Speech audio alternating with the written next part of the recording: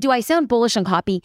Absolutely. But I also think that outside of social platforms, when you could put it on a blog, when you could use it in show notes for a podcast, when you can send it in a newsletter, you go very deep with those relationships. And it's deep relationships that actually transition to sales, not snazzy, cool writing copy that hits them where it's hot. It's the long-term lead up to the sale.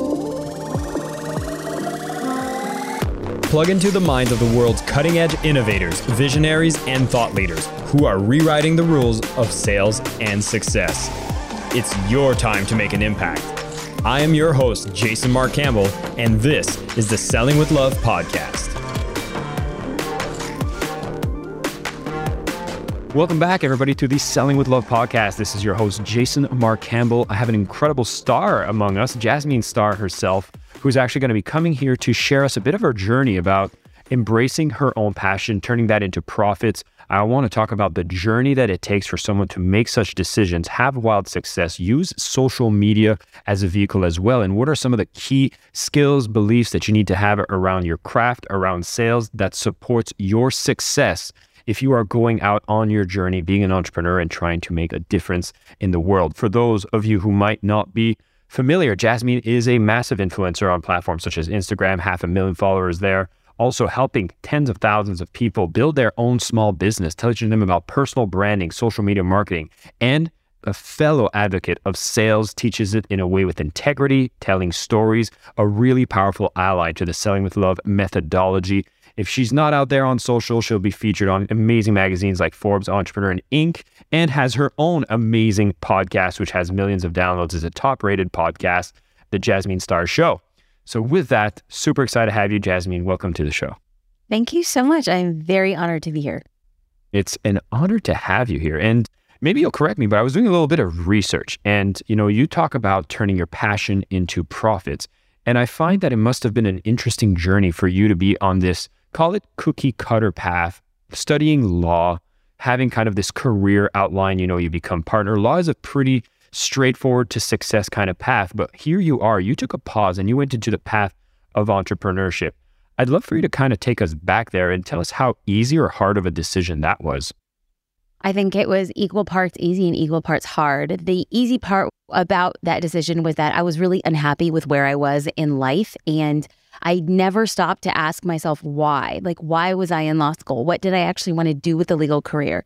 I am the daughter of an immigrant, and so I just figured, well, education is the way that you get to where you want to go. And so I continued down the education track, never really pausing to actually think, what was my purpose? What's my driving force? Where would I be the most fulfilled? So in that way, sure, it's easy to have this coming to of a decision. And then it's really difficult because I had never seen anybody in my family ever start a business. And I know it seems very hard for people to understand, but I was 26 years old and I didn't know a single person in my life who had a business. So somebody having a business was the equivalent of meeting an Olympian or an NBA star or the president of the United States. I had never had that happen in my life. So for me to actually say, oh, I want to be an entrepreneur, I actually think that that's putting too much credence on what the decision was. The decision was, I wasn't even using the vernacular entrepreneur. It was kind of like, well, there is something I'm passionate about and I want to become a photographer. I don't have a camera, but do I think that if I had the tools, I could actually be successful? And still in the terms of business, I'm not thinking in that way quite yet. I am thinking in terms of what's actually going to happen when it needs to happen. And can I make money by way of this? So for me, I was working a job as well as trying to start my photography business and get it off the ground. And so in that regard, I didn't put monetary pressure on what at the time I didn't know was a business. It was, can I do something I love and find a way to make money? It wasn't until doing it for a year, my first year being a photographer, I made over $100,000. And that's when I started realizing, oh, I think that this is a business. And that's when I started changing my whole belief system around that. Wow. That's amazing. And, by photographer, I think you're being humble as well. You were one of the top wedding photographers around, and your craft was so perfected that you were requested around the world to do work. And so as such, I just want to highlight that because a lot of us maybe focus on the business aspect and the entrepreneurial aspect, the things around marketing, sales. Yet in your case, it seems like you were more focused on the craft without an awareness of these other elements. Did you see that as an advantage or a disadvantage? It's crazy. depending on where our paths intersect on the journey, I think that people now would say, like, well, Jasmine's definitely more, at the time, was more considerate and considering of the art. And if you had met me early on in my journey, a lot of the biggest critiques from other photographers was that I didn't care enough about the art, that I was really focused on the marketing. And I think that at the time, I didn't know anything about marketing. I didn't know anything about business, and I knew nothing about photography. So in my mind, I just studied the most I could. And then at different times in my life and my career, I flexed different muscles. Like early in the career, I was hell-bent on the craft. And I wasn't even thinking about a business because I wasn't even sure it could be a business. You know, my first objective was to figure out, can I actually be the type of creative that somebody would pay? And that's where I started focusing. And then it kind of pivoted from there. That thing you just said right there, I think is key. And it was one of the missing pieces I see for a lot of people who might be struggling, is just understanding if somebody will pay for the value that I'm looking to provide with my craft.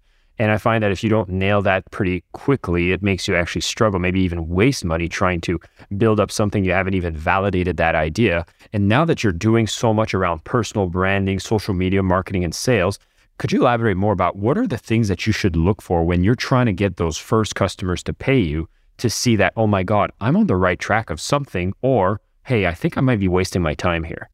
I'd love for you to push back on my approach. It was only my approach. So looking back, and I'm like, could I have done things differently? Perhaps. Could I have done them better? Perhaps.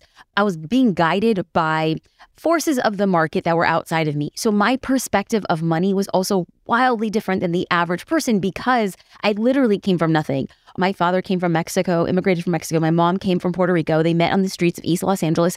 And even though my dad worked 4 or 5 jobs, money was so tight in our household because he didn't learn how to read until he was, like, goodness gracious, like 25 or 26 years old. So he was teaching myself and my twin sister how to read, and he was improving his skills at the time. So we're talking about a very blue collar worker working multiple jobs and having 5 children. So money for me was always something limited. I lived in a home full of love, but not much full of anything else. And so in my mind, when I started my business, it wasn't like, oh, I need to make $85,000 for this to be a business. It was literally like, what would my time be worth to do something I love? And so in the beginning, I worked a lot for free. I just wanted to get comfortable in being able to charge somebody. And then I started very, very, very low. Like, people often ask me, regardless of the business that they start, is like, what should I set my pricing as? And my general rule of thumb is set it for as low as you're comfortable with. I didn't say set it low.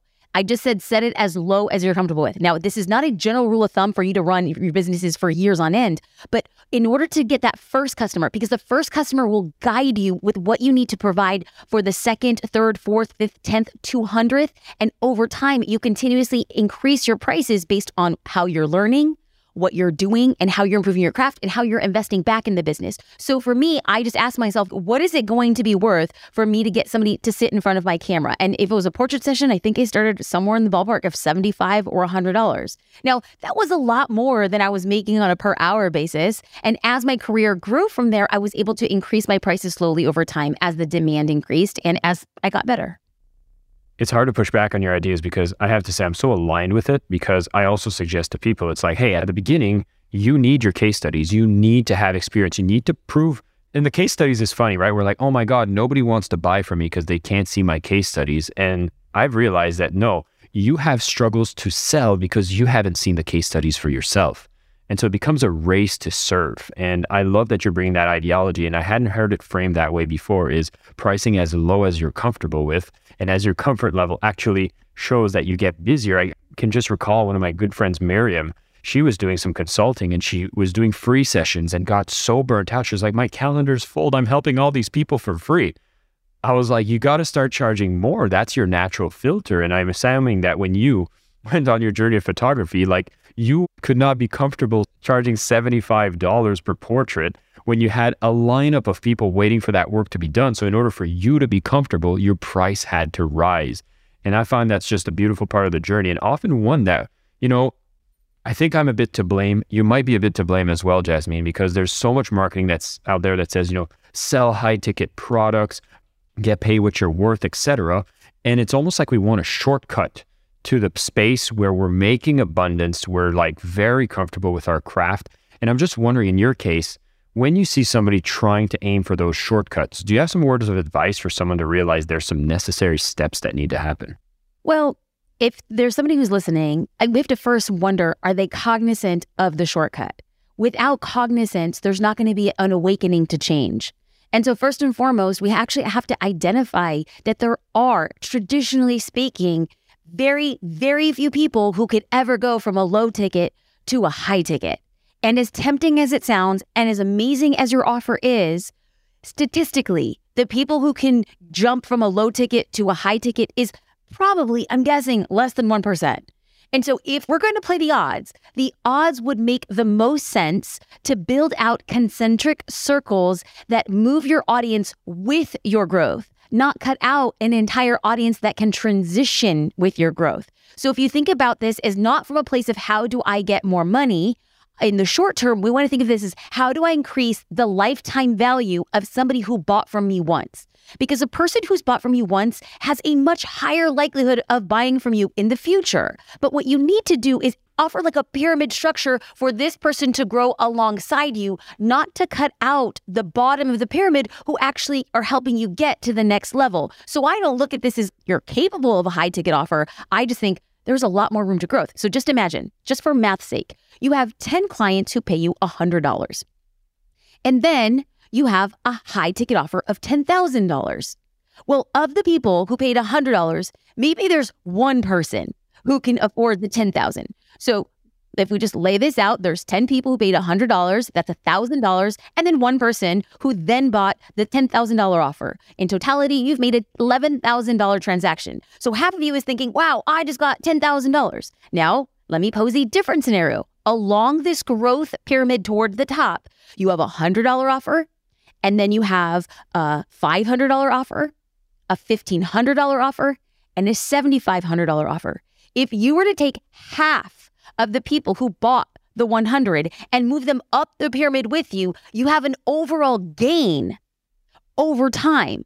The question then becomes, are you willing to work through and build the pyramid so that when that $10,000 offer comes, you haven't cut out 90% of your available leads, you're actually taking the leads alongside you. So over time, it's amplified. I love that methodology because I think there's a lot that we have to do with meeting people where they're at financially. And by having these different tiers, you actually get to offer the level of service and support that people are looking for based on their current financial situation. Everyone's situation is different. And I actually really love that approach that you share. And I kind of wanted to dig a bit more about these skills that you have now, and you advocate a lot around personal branding, social media. I don't know if you're still doing a lot of the photography, or do you still keep that on the side as well? Well, I always say that I was a photographer before anybody considered me a photographer. And regardless of how labels will be applied, I will always be a photographer. I have all of my camera gear. I still shoot for Social Curator. I'm CEO of Social Curator. I still take photographs of my loved ones, my daughter, my husband, my friends. And so for all intents and purposes, you could likely write on my tombstone, photographer, even if nobody else called me that. So yes, 100% I identify that as such. Well, I find that it's amazing, especially in an age where we're doing a lot of video content, like whether it's the YouTube, the socials, etc. I did not have a background in photography at all, but as I started putting my message out there, I realized, one of the important skills I can have is understanding how cameras, lighting, my audio works. So that ended up being complementary. Now, I'd be curious to know, what are other key complementary skills, regardless of the business that you're in, that you find are most relevant in 2023 to allow you to be more likely to succeed or just more successful in general? Copywriting, hands down, all day, every day. I know that at the top of the marketing food chain, video is at the top. But I started my career as a photographer leveraging copy. And I did that because I didn't have anything else. I didn't have any money. I had dropped out of law school. I had no money. My husband was at a startup company. I was working part-time. I was saving every single penny I could to rent camera gear because I couldn't afford it. So I would rent camera gear, go to the shoot, return the camera gear the next day, and then save up the cash from the shoot over time to reinvest and get my own gear. So I didn't even actually have a full set of gear as a photographer for well into my second year of business. But I also never went in debt. I never took a loan. I paid for everything on my own. I'm very proud of that fact because I never wanted to put pressure on my business that all of a sudden I was like handcuffed or chokehold until paying somebody back or getting interest and then forcing myself to take any client I had to because I had a loan to pay off. For me, it would harm the creative process. And so I kind of played it safe in the beginning. And dang it, I got off track. What was the original question? I was just asking you about the key skills that you need, and you spoke copy. Oh, yes. So I couldn't even afford a website. And so there was a free thing called Blogger, and I just titled the blog Jasmine Star Photography, and I started writing copy even without photos. And so I was just writing copy, and then over time I was able to upload photos that I was taking, and I was sharing the journey. And what I started realizing was that people are connected to written word because they can consume it most often faster than they can consume a video. And even though technology has changed a lot, and even though people are arguing hellbent right now in 2023 that copy means nothing because AI is doing so much of it, what I would venture to say that without a top layer of original written content, you can then leverage that in an entirely different way on top of an AI layer. But if you don't have any originating content, then what you're just doing is spewing out the same thing that AI is spitting out for everybody else. AI is going to become a powerful vehicle once you add a layer of your own writing, your own thoughts, and then AI will take all of that, distill it down, add and fill in gaps, and help you run faster in creating the copy. But your written word is going to be the thing and the linchpin that ties not just a great video together. Like oftentimes, on Instagram, if I post a reel, it's great that the reel gets a lot of views, but I've actually realized that the people who read the copy and then respond, there is a much deeper, richer dialogue that then parlays itself into direct messages. And direct messages are like a lily pad to actually closing sales, regardless of the ticket size. And so for me, it's not just having a really cool photo or a really cool video. It's what am I doing with the copy to contextualize? And now, Instagram is having captions that are readable by the search mechanisms. And so if you're just doing like hashtag OOTD, like outfit of the day, or hashtag nom nom nom, that's fine if somebody's looking for outfit of the day. And that's fine if somebody's looking for nom nom nom based on your lunch. But there is an opportunity for you to create searchable content in addition to the visual content that would allow you to have more people discover what it is you're doing. So do I sound bullish on copy? Absolutely. But I also think that outside of social platforms, when you could put it on a blog, when you could use it in show notes as for a podcast, when you can send it in a newsletter, you go very deep with those relationships. And it's deep relationships that actually transition to sales, not snazzy, cool writing copy that gets them where it's hot. It's the long-term lead up to the sale. I'm glad you're bullish on that. I'm glad you're saying that and reminding people of its importance, because you're right. The buzz around ChatGPT and all the AI tools that are making the writing so much more efficient makes us forget that there's a core essence of ourselves that goes in every word that we put out as well. I have to say, one of the mistakes I made in my business too early is I was trying to put together some email sequences, and I had a very amazing colleague who he was really adamant. He was really excited about writing the copy, and he just wrote it. And every time I looked at it, I was like, something's off. And I felt bad about feedbacking because he was doing a great job and he was doing so much stuff and he was writing it. And I didn't think it was terrible, but something was off. And I realized that it's because the way that he would write copy was about his essence and it wasn't my essence.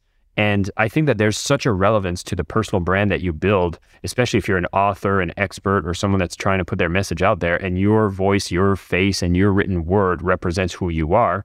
I think that's one of the things I actually had to pull it back indoors. I had to actually start being, because I know how to write copy, but I got lazy and I got complacent, and that's on me. And so when I started writing the messages myself, and when I got people replying to me just saying like, wow, that really spoke to me. And I was like, wow, I think that was a corner I tried to cut too quick. And I'm glad that you're here to remind it. And I think it's a powerful reminder for anybody who's listening in. But I want to be very clear though, like this one thing real quick is I'm not an advocate for not outsourcing or letting it go, because as business owners, our job is to create a vision. And then our job is to do as many things in the business until we can't, until we could hire somebody who could do what we do the same level or better than us. And so then we begin to replace ourselves in our own business, because I hear a lot of people say, oh, my business is my baby. And I love that. I truly do. But I don't want to raise a baby for 18 years. Like, I want to raise a baby that turns into a human. Right? So it's like you want things to develop and you want to love it and develop with it, not continue to hold a newborn baby for 18 years. And so in my mind, I look at the business and be like, I need to create a structure that at one point the business can work without me. And so if I am bullish on copy, and I am, what I am thinking is, let me work in the long-term vision. Do I think that in the future I could have somebody who's a powerful copywriter who understands my voice? If the answer is yes, and for me, I believe that there are better copywriters who will understand my voice. But in order for me to set them up to succeed, it's not enough to be a great copywriter. It's not enough to understand my voice. What they need to do is understand the nuances and what is valuable to me. And so if I write a piece of copy that I start seeing is resonating on social media, I'll put it in a file and I'll label it like newsletter or social post. And then like 2 ideas, or 2 reasons why I thought it worked, or 2 things that people were responding about it. And so then what I'm going to do is create an archive in Notion, and I'll go through and I'll be like, these are copywriting standards. I'm like, this one did well because of this. This one did well because of this. And so what I'm going to do in the future, whenever we expand the team in that way, and I'm like, you're going to sit with me and we're going to write. We're going to write a long time. And then we're going to go back to the standards, and I'm going to give you a test newsletter or a test blog, or I'm going to give you a podcast that I recorded with Jason. And what I want you to do is listen to the podcast. I want you to take the big ideas, and I want you to create a newsletter or create a blog post around this. Why? I want the SEO copy. I want to be able to link to your podcast. When people are searching for sales and they happen to come across the copy, and you can really, SEO works on copy. And so all of a sudden, if this copywriter can take this interview from my words, understand how I write, understand what's resonating, and they put together a piece of content, my vision is that I'm going to get it back and I'm like, this is like I wrote it. I have to believe that, or else I'm going to be like, I got to write copy for the next 25 years in addition to doing all these other things. The answer for me as a visionary CEO is not that, but to build the systems now for the business I want to build in the future. I'm going to be sitting on the side of the listeners here and taking lots of notes, because I'm so glad you made this injection, and you're right. I'm so glad you did that, because I realized that I haven't done the proper tracking of my own methods. And I think the reason that the person didn't succeed is because I didn't set them up for success. And so I'm hoping for anybody else who's paying attention that you're getting the same types of insights as me. You're taking some notes on things you'll be able to do when you go back into your business. And everything that we're hearing so far is absolute gold for me. I hope it's resonating and hitting as hard for you as you're listening from wherever you are. Jasmine, this is amazing. What are the best ways that people could connect with you? Like, I know we have your podcast, I know there's your website, but what are the things you're most excited about presenting to people this year? For 2023, my word is, so I always have a word of the year, an intention, and the word comes to me, and years it's been a variety of words. One year it was surrender. Another year it was self-love. Another year it was trust. And so this year, my word is rebirth. And I kind of just grappled with it. I'm like, what does this word actually mean? And so the way that I am choosing to interpret it is, there was the old me and there's the new me. And 2023 is the new version of me. So when you ask, what are you most excited about? I can honestly look across the internet and tell you, I am excited for the person and the version I am to become. And until I feel really self-sustained, my feet deeply rooted, until that point, what I am most excited for is to continue to create and help other people without expectation. So there is the, oh, that's such a great thing. She wants to help people. And then there's also the business strategy side of it. And a brand is not your logo, and your brand is not your website, and a brand is not your typography that you use or business cards. A brand is what somebody says about you when you're not in the room. A brand is what somebody feels about you. A brand is when somebody says your business name and or your name, somebody says, wow, amazing. That's a brand. A brand is when you are looking for a photographer, a chiropractor, a dentist, a course creator. A brand is why somebody would pick your offering versus a litany of others, is because you made them think or feel a certain way. And so I don't know who this new version of me is quite yet, but I do know that myself and everybody else who is listening right now, we have the capacity to make somebody feel something. And the way that we make somebody feel something is to identify a desire.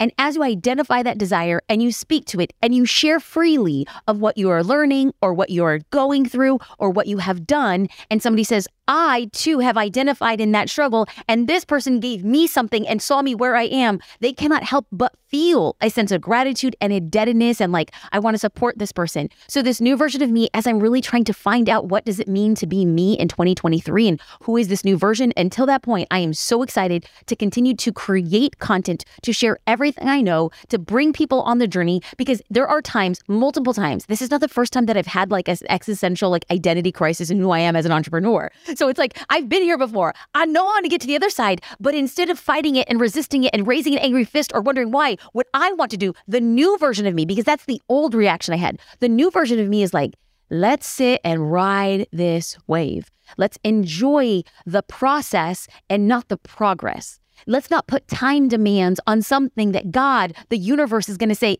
in the right time. You're going to get there. Now, you have a choice in how you feel getting to that point. Do I want to be angry, frustrated, scared, doubtful?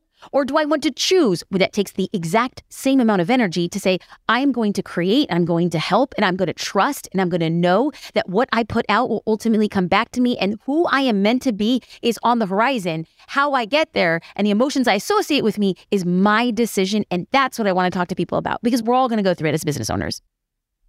Love, love, love. That is powerful. I'm super excited. For anybody who's tuning in, listen, we're going to put some links so you can connect with Jasmine as well. I would say more powerfully, if you want to have a direct action from here, if you are on Instagram, definitely find a piece of yourself. If you feel rebirth is also resonating with yourself, feel free to share a story, put in #rebirth, tag Jasmine, and maybe share some of the insights you've gotten from this episode. Jasmine, it's been wonderful having you as a guest. I know there's a fountain of things we could still talk about, but there was one question I'd love to ask every single one of my guests. Since you are on the Selling with Love podcast, I wanted to ask you, what does selling with love mean to you? When you care about a transformation and less of a transaction, as long as you are offering a transformation, when you are not just delivering on a product or a service, but when you're delivering on changing a customer or a client, their behavior, their ideology, their weight, their teeth, their clothing, whatever it is that transaction is, as long as it's identified with a transformation, you are truly loving who you're serving. And when they feel loved, they can't help but talk about and endorse your business. When you care about the transformation and less about the transaction, you end up getting more transactions in the process. Amen to that. Jasmine, it's been an absolute pleasure having you on the show. Stick around. We're going to have a couple questions coming in from our community. For those of you listening to the podcast, again, powerful actions you can take from here. So many learnings here. One of the biggest things, don't skip any of the steps. There's ways that you can serve. I personally really enjoyed the part where we talk charge as low as you're comfortable with, and your comfort level will actually rise that number as you start to serve. You transform people, you provide value, and of course, copywriting being such a key skill to develop in 2023. Although all the buzz is about AI, there's still going to be an essence of who you are, how you speak. And as much as I was very limited in doing so and scaling this because I haven't taken the time to make a process of your creativity. And I know Jasmine was speaking a lot about this so that you can grow with your business and have this mind on where you want your business to be. Super powerful insights throughout this conversation. Connect with her on the socials. You'll see her website, tons of amazing products that she offers. If you've gotten value from the conversation here, you know when you go out and buy her products, you're going to get so much more because she is focused on that transformation for you. And of course, if you're not already in the Selling with Love community on Facebook, make sure you join that. And we're going to have a link to that in the description as well. We're going to continue a conversation. We always have a little live Q&A while we do these recordings, advanced episodes, and so much more. Thank you so much for tuning in. And of course, keep selling with love. I am your host, Jason Mark Campbell, and this is the Selling with Love podcast.